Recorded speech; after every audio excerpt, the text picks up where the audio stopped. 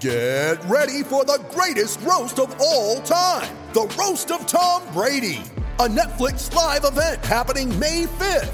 Hosted by Kevin Hart, the 7-time world champion gets his cleats held to the fire by famous friends and frenemies on an unforgettable night where everything is fair game. Tune in on May 5th at 5 p.m. Pacific time for the Roast of Tom Brady, live only on Netflix. You ready? Showtime. On May 3rd, summer starts with The Fall Guy. What are you doing later? Let's drink a spicy margarita. Make some bad decisions. Yes! Audiences are falling in love with the most entertaining film of the year. Fall Guy. Fall Guy? Fall guy. That's what the poster said. See Ryan Gosling and Emily Blunt in the movie critics say exists to make you happy. Trying to make it out? Nope. Because I don't either. It's not what I'm into right now. What are you into? Talking. Yeah. The Fall Guy. Only in theaters May 3rd. Rated PG-13. Welcome to the Wine and Gold Talk podcast. I'm your host, Chris Fedor. We are into August, toward the end of the NBA offseason, but still some things for the Cavs and other teams to figure out. Colin Sexton, LeBron James has a big day looming on Thursday. Kevin Durant, Kyrie Irving, Donovan Mitchell, all those different things. And joining us on today's episode to sort through all of it, Bleacher Report's terrific NBA insider. He is also an author of the book Built to Lose, How the NBA's Tanking Era Changed the League Forever. You've seen his scoops. You've read his stuff. It's my guy, Jake Fisher. What's going on, man? Appreciate you joining me today. Cleveland, this is for you. What's up, man? How you doing? Thanks for having me. I'm doing great, man. How's your off-season treating you? Quote-unquote off-season. Off-season. I mean, honestly, as I will share a lot, probably qualifying a lot of what I say, I kind of got my feet up on the couch. I'm hanging out. I'm not pestering too many people around the league right now. It's good. I'm hanging out. I feel like you're probably more in a state of limbo than myself. Yeah, it's funny because when it comes to the Cavs, Jake, it's nice on one hand because you feel like a lot of their business has been taken care of. They had different things that they wanted to accomplish coming in this offseason, and they've accomplished all of them. But the one big thing remains, and that's Colin Sexton. And it just doesn't feel like to me that there's any resolution coming anytime soon. So sitting and waiting is not all that fun, especially when you have a feeling of, like, yeah, it could happen at any point because that's the way that the NBA is and that's the way the business goes. But on the other hand, you're like, this is probably going to drag on for a little bit. Yeah, I mean, I think this was something you and I both were kind of anticipating would happen because this is kind of a case of inertia, right? If something didn't break, this is kind of where things, I think, were always going to happen or unfold, especially once the situations that we had heard were potential landing spots. Like Detroit was whispered for a while, Indiana was whispered for a while, Washington was whispered for a while. Once those landing spots dried up, it really was starting to look like we were going to be hurdled into the situation, if you will. And I'm sure we're going to unpack it a lot more. I'll shut up and let you go with wherever you were going to take it. I was going to take it right there. I was going to ask you right away at this point, early into August, what's your read on the Colin Sexton situation? Yeah. You know, I was talking to someone in the last week or so. We were trying to figure out the last high profile-ish player to take the qualifying offer. And after turning down like a legitimate offer from a team. And they said to me, Kentavious Caldwell-Pope, who happens to be another client of Rich Paul, who is the agent of Colin Sexton here. So I had heard from the get-go.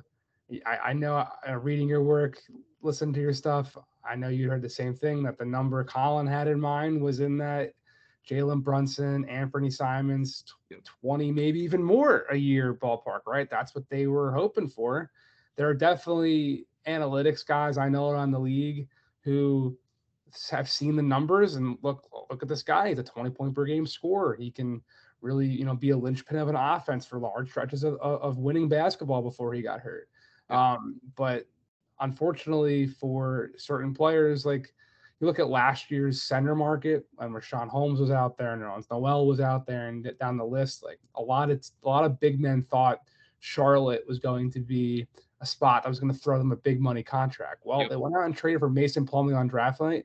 That takes out one landing spot, and one landing spot out of 3, let's say, and that's a really dramatic loss for a player. So I'm sure there was a scenario where the market could have broken, where Colin could have gotten that much money. It's just not the case right now. And to wrap this up, I've also read your stuff along the same lines of mine, that the Cavs, they want to bring Colin Sexton back. They've offered him this 3-year deal that, I mean, Jordan Clarkson's been the name that I've heard all along. You know, Colin is a 6th man. That is what he is. That's what his role is going to be on this team. And I think that's not exactly what his role was right when he first got hurt. But that's where it stands now. And this is going to be a factor in Tyler Hero's conversations with Miami too.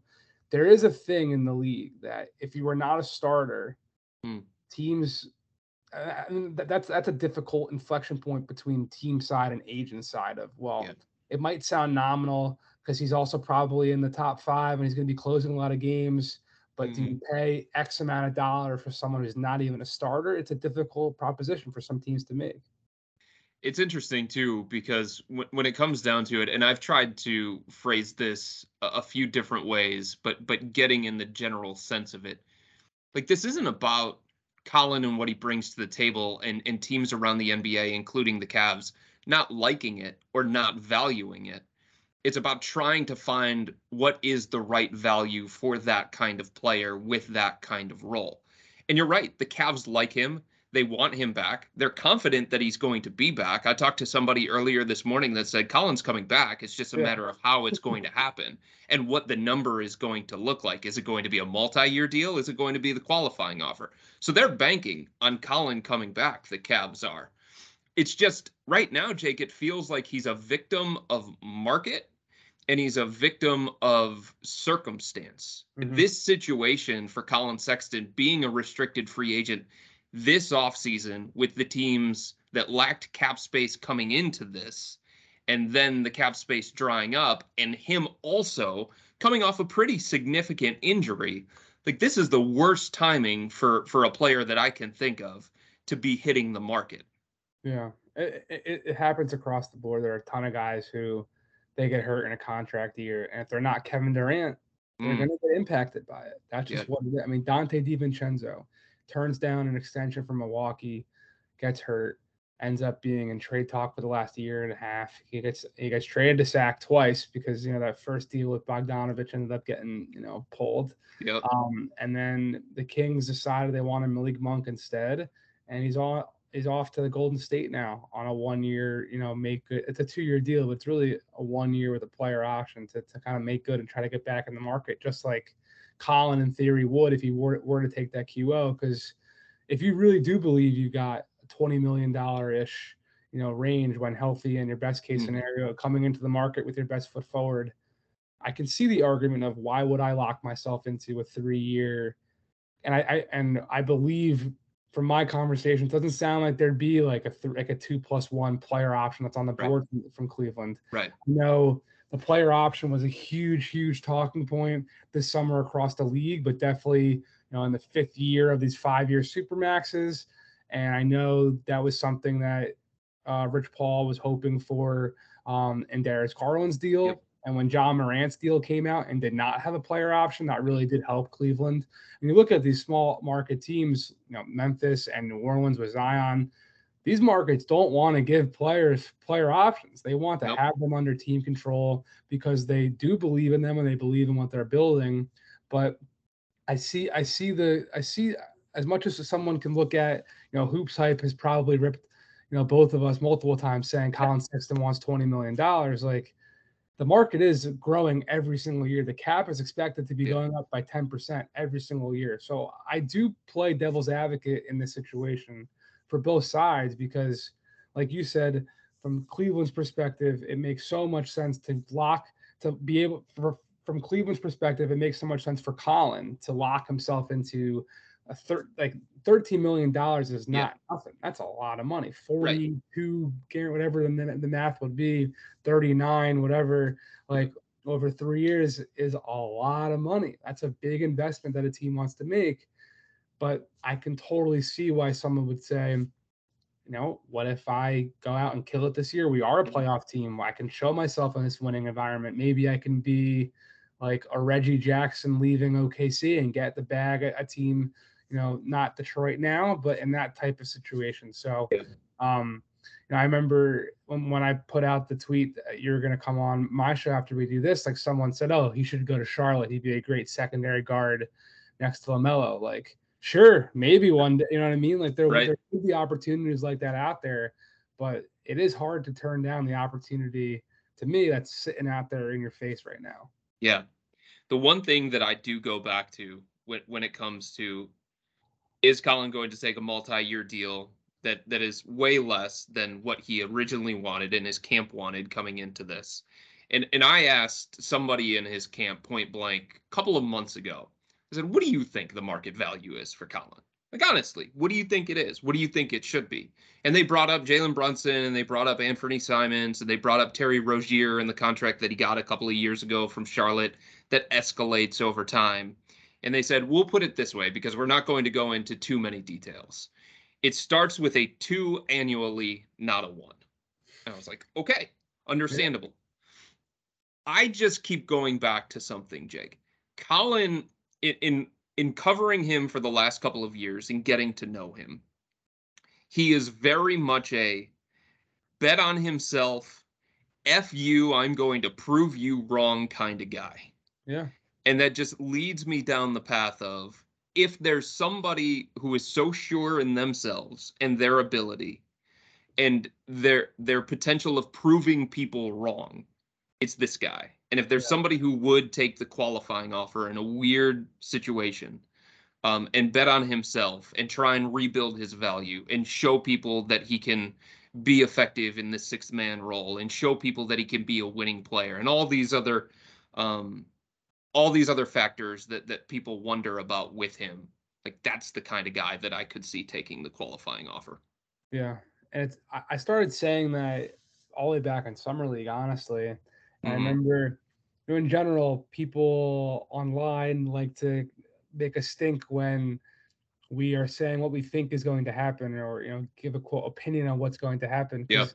But the truth of the matter is, like, we don't know what's going to happen with Colin Sexton in Cleveland right now. We can only make educated guesses based off of our intel, because Colin Sexton is a human being like you and I, who could wake up tomorrow and decide, sure, I'm going to take the qualifying offer. He could wake up tomorrow and say, sure, I'm going to take this. He could say, how about we do a 2-year? You know what I'm saying? Like, various amount of outcomes. But from everything you just said, that was also my thinking as well when I started to see the board get squeezed and realize Cleveland's kind of been at this number for months now. Like, I mean, they had extension conversations in the fall, right? And they had a number as they're doing all their accounting, as they're trading for Karis LeVert, as they're doing other moves on the margins. Like, they have a number in mind of what they want to give Colin Sexton. That's how smart, savvy front offices work, which, let's be honest, there are very few teams now who are like, oh, we'll call up that team. They're not run very well. We're going to pull them over a barrel. There's pretty much every front office now is shrewd and savvy, because that game has become as competitive as the game on the court. So, I mean, with all that being said, it really has seemed like he's going to take the QL not all along, but once we got past that first weekend. Yeah. Because just like, with the Kevin Durant trade sweepstakes, where it's kind of like, two unstoppable forces where Kevin Durant wants out, but the Nets won't move him for anything short of their asking price. If no one meets their asking price, if Kevin Durant doesn't make a stink about not wanting to be there, holding out, training camp, all that stuff, they're not going to trade it. If Cleveland doesn't give more money, if Colin Sexton doesn't accept their offer or accept the qualifying offer, we're going to be where we're at. And Cleveland has seen Clutch hold out into training camp, like with Tristan Thompson in the past. They saw KCP take the qualifying offer in Detroit, like I talked about earlier. So there's a lot of different outcomes that could happen. And I think that's also kind of why we're in a staring contest a bit, because it does seem like maybe both sides are thinking the other still might cave, even though the lines have been drawn. So we're just kind of waiting it out. I think the other thing that Clutch could be waiting for, and I don't know that it would have a direct impact on the Cavs, but it would change some things. It would change the calculus in the NBA. A Donovan Mitchell trade would change some things, right? A Kevin Durant trade would change some things. A Kyrie Irving trade could change some things in where a team wants to go or the kind of money that a team could have available. Yeah. But like the thing that's not going to change is the two teams with the most cap space right now, San Antonio and Indiana. Colin Sexton doesn't make a lot of sense for those teams. Number one, they're loaded with guards. And number two, it looks like both of them are in like earlier stages of a rebuild where it's like, okay, if we bring Colin there, then he's taking developmental opportunities and playing time away from the young guys that we consider part of the core of this rebuild moving forward. No, it's a great point about the Donovan and KD stuff. Because obviously Cleveland snuck their way into the James Harden deal and pulled out a pretty valuable asset in Jared Allen.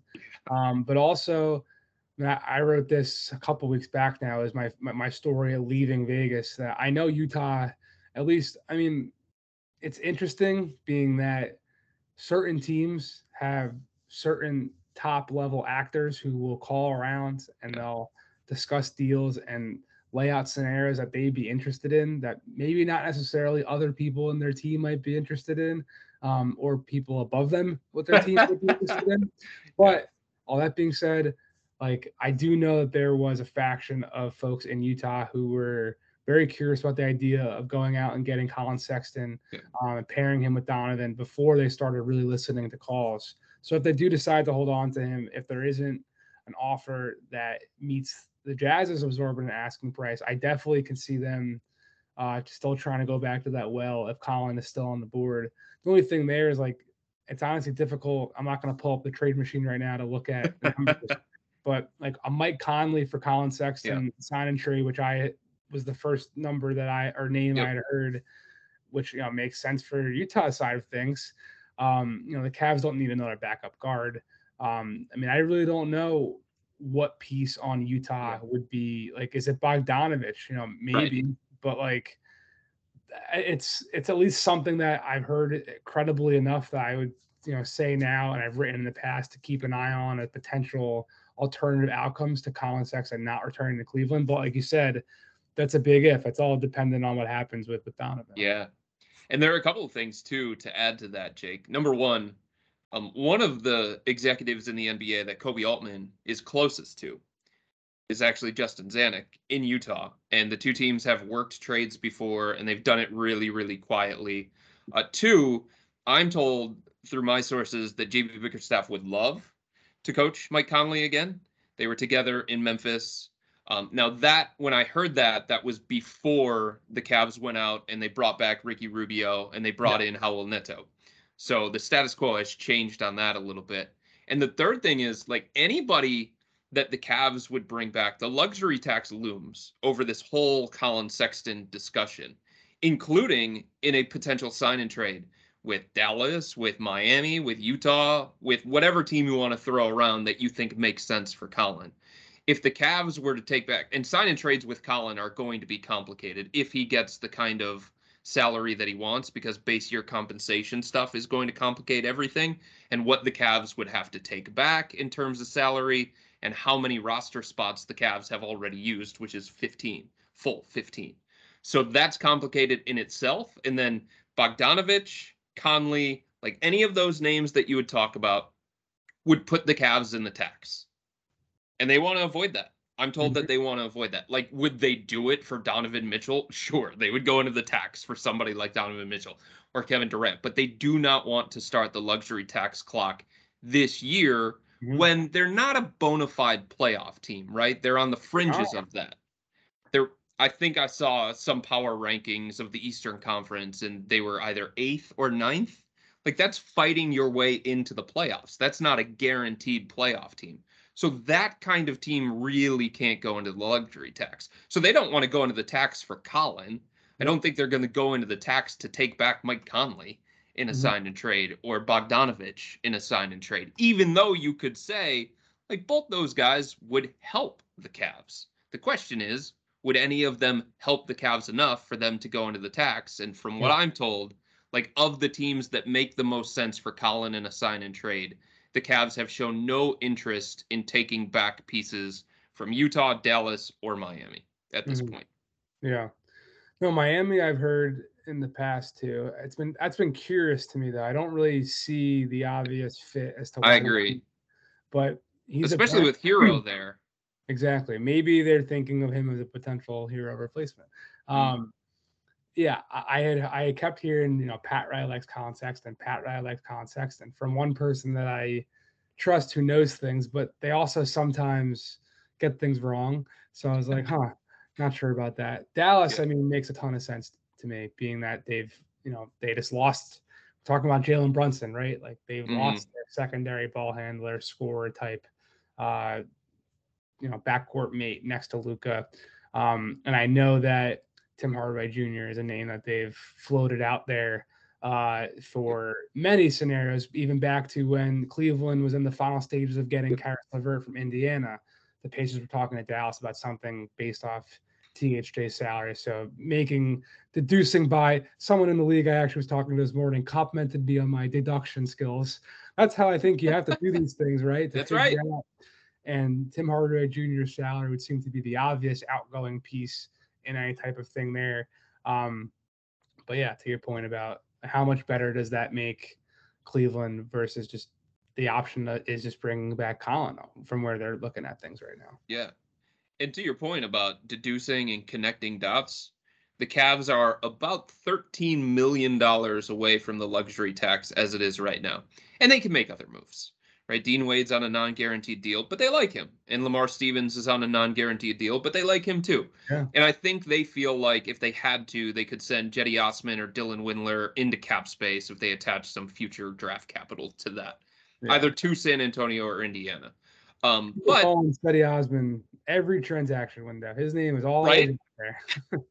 I mean, poor Jetty. He's been on the trade block like as much as Kevin Love and Miles Turner at this point in his career. But they're about $13 million away from the luxury tax, and they're not going into the tax. So the Cavs are looking at this situation saying, Colin, like, we're offering you the most that we can while also trying to avoid the luxury tax. So if you think about a Colin Sexton offer, 13 is about the range that they're going to be comfortable in, given all the other moves that they made this offseason. Yeah, it's interesting. When I put out that the luxury tax payments were going to hit last week, and it was $10 million. It was interesting to see how many fans were ready to call out their ownership group for not being willing to pay that. And look, not only does it get costly from your side of things when you start to get into the repeater tax situation, which Cleveland, if they continue on this trajectory, they're going to head there, right? Right. They already have 2 All-Stars who are under 25 years old and are going to be only getting better. Evan Mobley is probably, going to be one of those guys too. And it's just going to, it's going to continue to be a pricey situation. So if you can avoid it right now and also get that $10 million next year to do certain things with it in your franchise, not a bad payoff either. Yep. All right. So to put a bow on the Colin thing, and then we can move on to other topics, because I think there are bigger topics in the NBA too to talk about, some of them related to the Cavs. What is the league-wide view on Colin?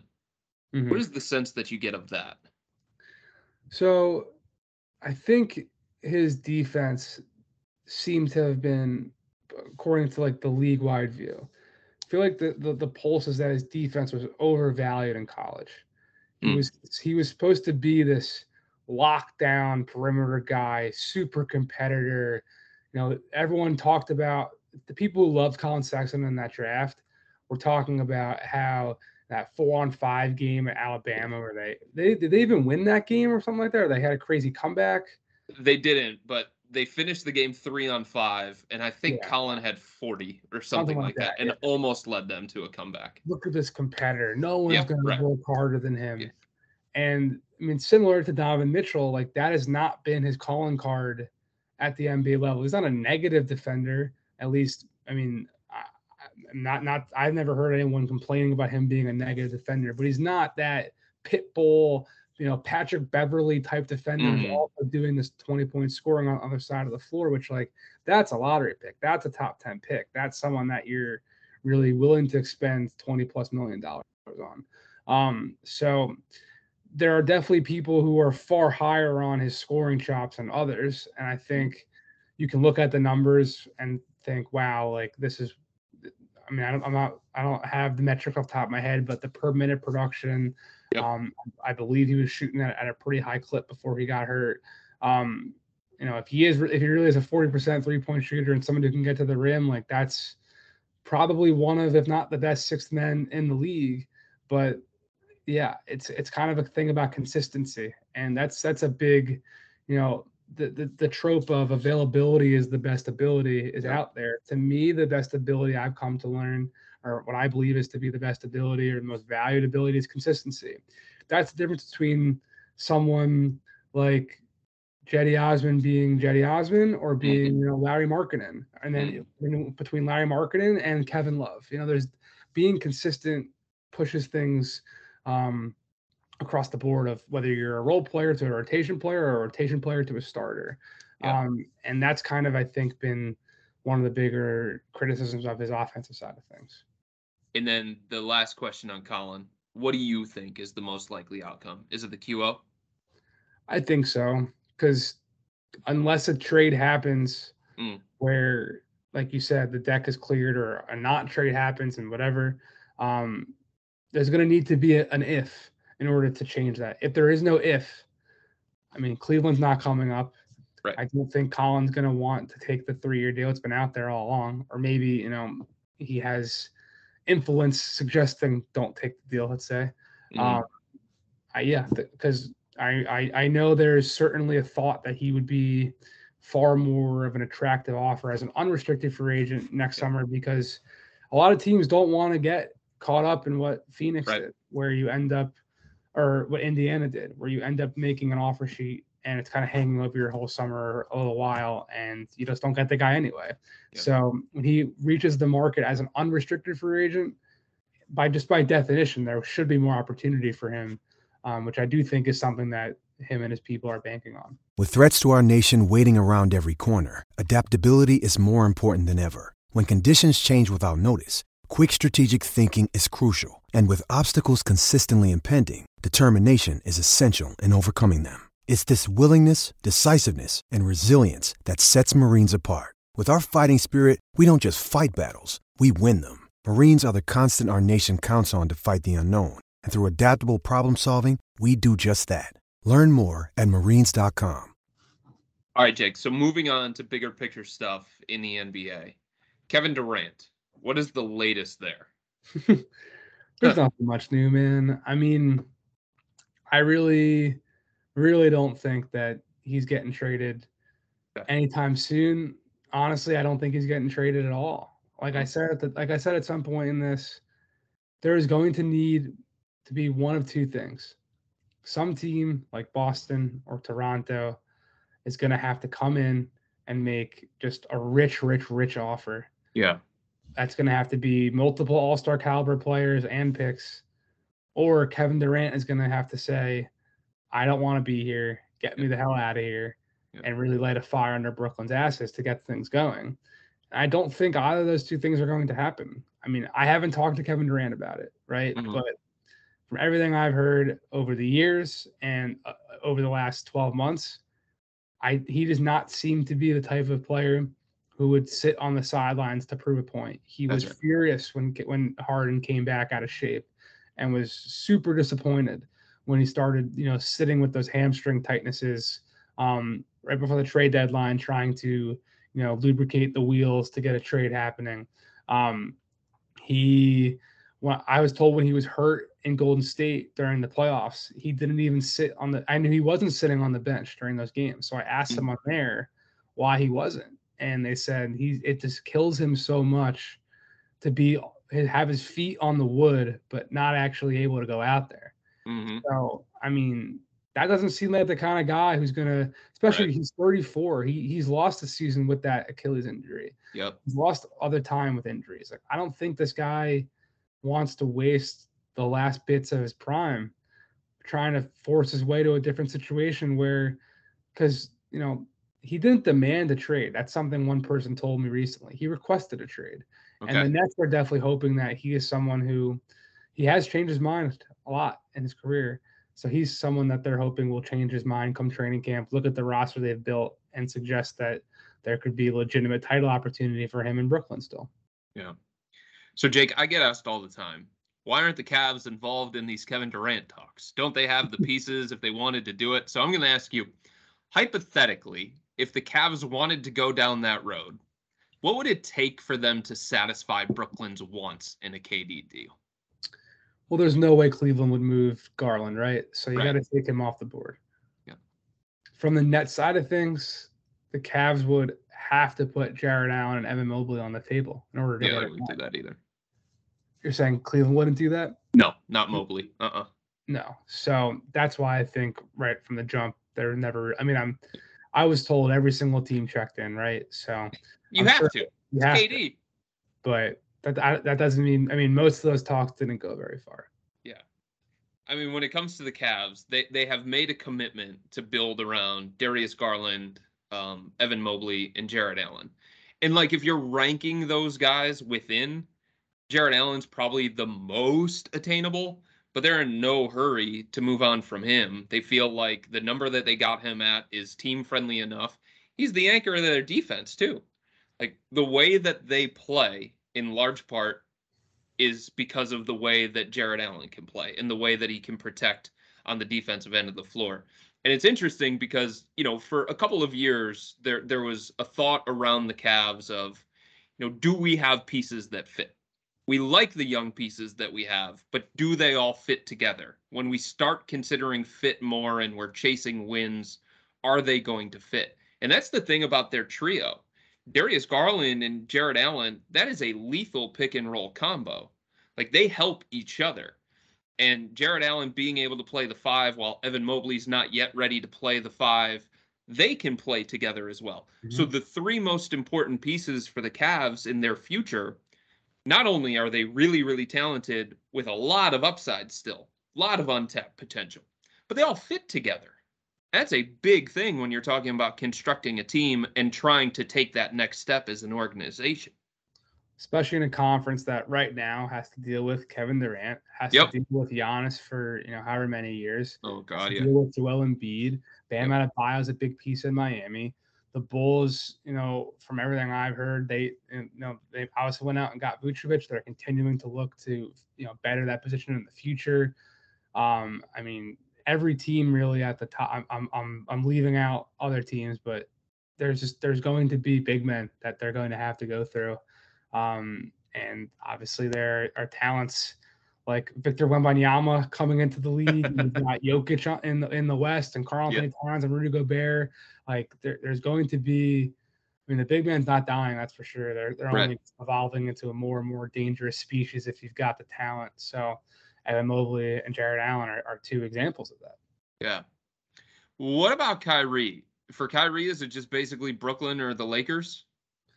Yeah, former Cavalier Kyrie Irving. It's almost like he's been in such an odyssey since he left Cleveland that I forget he was ever a member of the Cavaliers sometimes.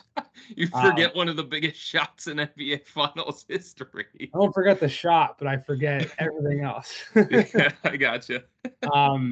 No, I think, look, if he had been healthy, if he had played, if he hadn't potentially been the driver of blowing up the entire bubble and maybe the NBA as itself existed, maybe there would have been more interest in him around the league. I mean, the Lakers certainly would love to go get Kyrie Irving. I think Kyrie, as things stand, if we put Kyrie with true serum and sat him down and had him be our third co-host right now, I'm sure he would think that there's a overwhelming chance he's a Laker come this time next year.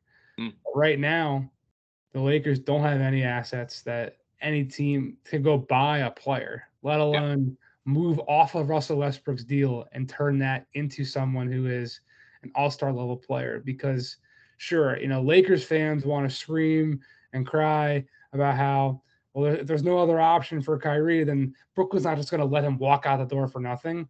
Well, they don't have to do it now. They could bring this back, try to see how things go. The trade deadline still exists way out in February. Yeah. They're not. No one is taking on Russell Westbrook's deal for less than 2 first-round picks, which the Lakers have yet to do, or let to make available in any conversation from last I've heard. And it's going to be difficult to even find a third team. Let's say it is Utah in a post-Donovan Mitchell trade, or it's the Knicks in a post-Donovan Mitchell trade, or whatever, San Antonio. Like, to find a third team that's going to take on Russell Westbrook's deal, you need to compensate that team. Right. Then you need to find players to go back to LA, in theory, Kyrie. Then you need to find win-now pieces and appropriate capital to go back to Brooklyn. Okay. This seems like a really, really tall task. The one thing I said in there that actually I think makes the most sense is something where the Lakers are getting back long-term salary, like Julius Randle's deal. I don't know how serious those talks have ever been, and I do know that would be contingent on the Knicks actually getting Donovan. But that's the only real scenario I see Russell Westbrook being moved right now, without the Lakers sacrificing 2 first-round picks, if there's some long-term salary coming back. And that's not the case with the Nets, right? Kyrie Irving is not long-term salary. He's on an expiring deal, and they're trying to do whatever they can to create a winning environment around Kevin Durant. Yeah. Brought up the Lakers. Thursday's a big day. LeBron James, he can get an extension from Los Angeles. He can choose to sign it, or he can choose to, hit free agency this upcoming summer. What do you think is going to happen there? To be honest, I really don't know, but I would think he is going to stick around in LA. Okay. He's planted his flag there. It's been, he won a title. He seems very, very well at home in Los Angeles. And, when the All-Star game was back in your country, and that buzz started, and that wasn't a coincidence, right? There was a family reunion. He had all of his guys with him at the post All-Star game press conference after hitting the game winner and talking about everything. I already pulled Jason Lloyd aside. There were all these whispers throughout the entire weekend from people who would know, Cleveland could be a great little homecoming. Uh-huh. And everything I was told and heard, sure, it would be, but not anything like a situation that's in LA right now, or like was Cleveland when he was there previously. It would have to be kind of like Karis LeVert coming into Cleveland, like a veteran piece is going to help put everyone over the top. And that doesn't seem to be the situation that he's really looking for either. So I don't know, outside of Cleveland, like, where else would he really go? It doesn't make, like, LeBron is a type of guy, his people, his camp, they care about narrative arc and your story and your legend and chasing ghosts and all that type of stuff. It's pretty nice to have gone to 3 different teams and won a title for all those teams and finish his career in this like Hollywood chapter. Maybe going somewhere to play with Bronny would be great, and a nice little coda to everything. But it really did seem like the flavor at All-Star Weekend was it's either LA or Cleveland. Cleveland didn't seem too legitimate, and I'm sure, if he became a unrestricted free agent, or the Lakers went out and put him on the trade block, a bunch of teams would be interested. But at that price, it's difficult because who knows what he's going to continue to be able to produce as his salary continues to go up. And, they're going to want a lot of control or a lot of influence on roster making and decision making and all that type of stuff. It does seem like he's happy in Los Angeles, despite the fact that the Lakers have some big questions to answer about their roster construction and whether they can compete for titles. It's a weird situation, Jake, because I think on one hand, you're right. He's entrenched in LA. He always wanted to be a Laker. I don't know if LeBron thought at this stage of his career he would still be playing at the level that he's playing at, where chasing championships is so high on his priority list. You know what I mean? Yeah. But he still is at that point where he's good enough to compete for championships if he has the right pieces around him. So I don't know how he balances that against the Lakers situation, against the fact that him and his family are happy in Los Angeles. They've adopted that. Savannah's happy there. Bryce is obviously thriving as a basketball player. He's going to be, I think, a sophomore. Bronny's going to be a senior. So I don't know, man. It's just like if he would leave, I could see coming back to Cleveland because that has hometown attached to it. It's always going to. But like going to Dallas or something else to finish his career, Back to Miami. it's hard for me to see that back to Miami. Yeah. It's just hard for me to see that. You never say never with LeBron, and he can always surprise you. Yeah. But I don't know. It's hard to see that one. No one I've talked to in and around the Lakers this summer has been like worrisome about what's happening. I'll say that. Yeah. And the thing I'll say with the Cavs, like just from a basketball standpoint, purely a basketball standpoint, if he's into chasing championships, if that remains the primary goal, you would be hard-pressed to find a situation playing alongside Darius Garland and Evan Mobley and Jared Allen and some of the other pieces that the Cavs have. Like at the end of LeBron's career, that is a perfect situation. That's the situation that he was building towards here in Cleveland the first time. Like I'm going to give Kyrie Irving the blueprint and I'm going to pass the torch, and it's going to make it so that I don't have to be like everything LeBron James for the Cavs to compete. And then he goes to Los Angeles and he's like, well, I got Anthony Davis here. I can pass the torch to him, so I don't have to be everything for us to be competitive. This situation for a LeBron at the end of his career in what he would be looking for from a basketball standpoint, I think would be really, really appealing. And for the Cavs, like they're not going to blow up their roster for LeBron, and they're not sitting there like they were in 2014 saying, come save us, right? And Lauri Markkanen is their starting three, so I don't think they're going to look at LeBron if they have the cap space available, which they do right now, and if LeBron has an interest in coming. I don't think the Cavs are going to be like, nah, dude, we're all right. We'll just go with Lauri Markkanen for a third year. You know what I mean? Sure. But it's not a situation where it's like, please come save us because we've got nothing else going on here in this franchise. Yeah, it was explained to me that a reunion from Cleveland side of things would have to be on shared terms and not what it was back in 2014 was Cleveland had a meeting with LeBron, a bunch of teams, or they didn't even meet with LeBron. They met with Rich Paul and Mark Termini, and they said, go and make the space available, and then we'll decide if we're going to come join you. It wasn't, there's a handshake deal. And I don't think that was just revisionist history trying to cover up tampering stuff. I really do believe David Griffin made all those moves with Brooklyn, and I think Boston was in there, offloading. I forget who the Jared Jack.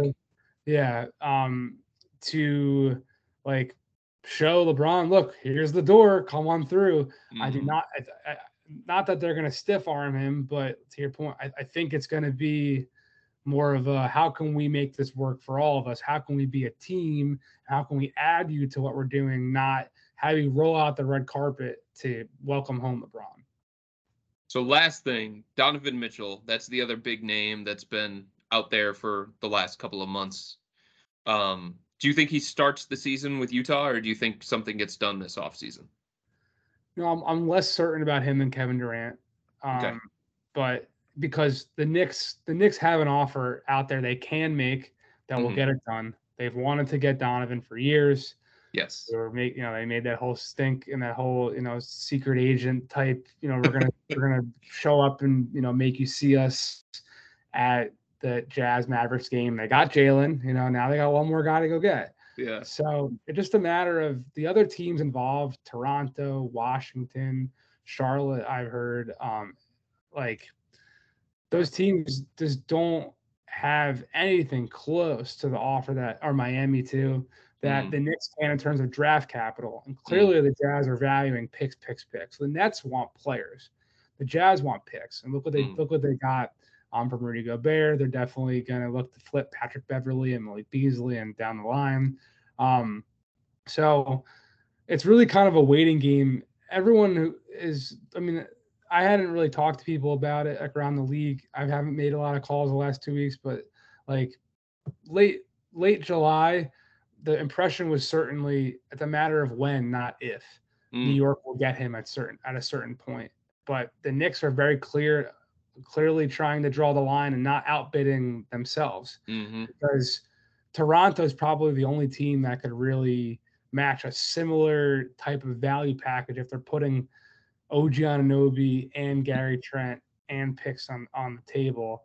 But the Knicks can give 8 picks, even if they just give 6 picks. No one can compete with that. So it does seem like the market is certainly, the Knicks have it in their favor. They kind of hold all the balls in that court right now.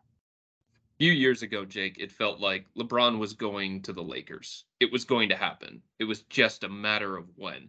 Essentially the worst kept secret in the NBA. It feels like, to me, Donovan Mitchell to the New York Knicks has been something that people have talked about for years, that so many people have talked about it for so long that it's just going to happen. Yeah, it's very possible, because the Knicks have been looking for one guy. Like, Jalen Brunson was not their number one guy. Right. They have been saying behind the scenes and to people, like, Jalen's a guy that players are going to want to come play with. So, what are really the merits of a Jalen Brunson, Donovan Mitchell backcourt remains to be seen. Yeah. But they do believe that if it's not Donovan, it'll be somebody else, that they'll get a star player to want to come to New York to play with Jalen Brunson, just like kind of Luka Doncic did in Dallas, even though it was a drafted organic situation. But that someone will want to be the Luka to Jalen in New York. That's their hope and their goal. He is Bleacher Report's NBA insider, also an author of the book Built to Lose, How the NBA's Tanking Era Changed the League Forever. You've seen his scoops. You've read his stuff throughout the course of this offseason and many, many off seasons in the past. Jake Fisher. Jake, great stuff, man. I really appreciate you joining me today. You got it, man. And I look forward to being on your podcast coming up shortly. Yeah. Thank you for having me. We will talk in a few minutes. Sounds good.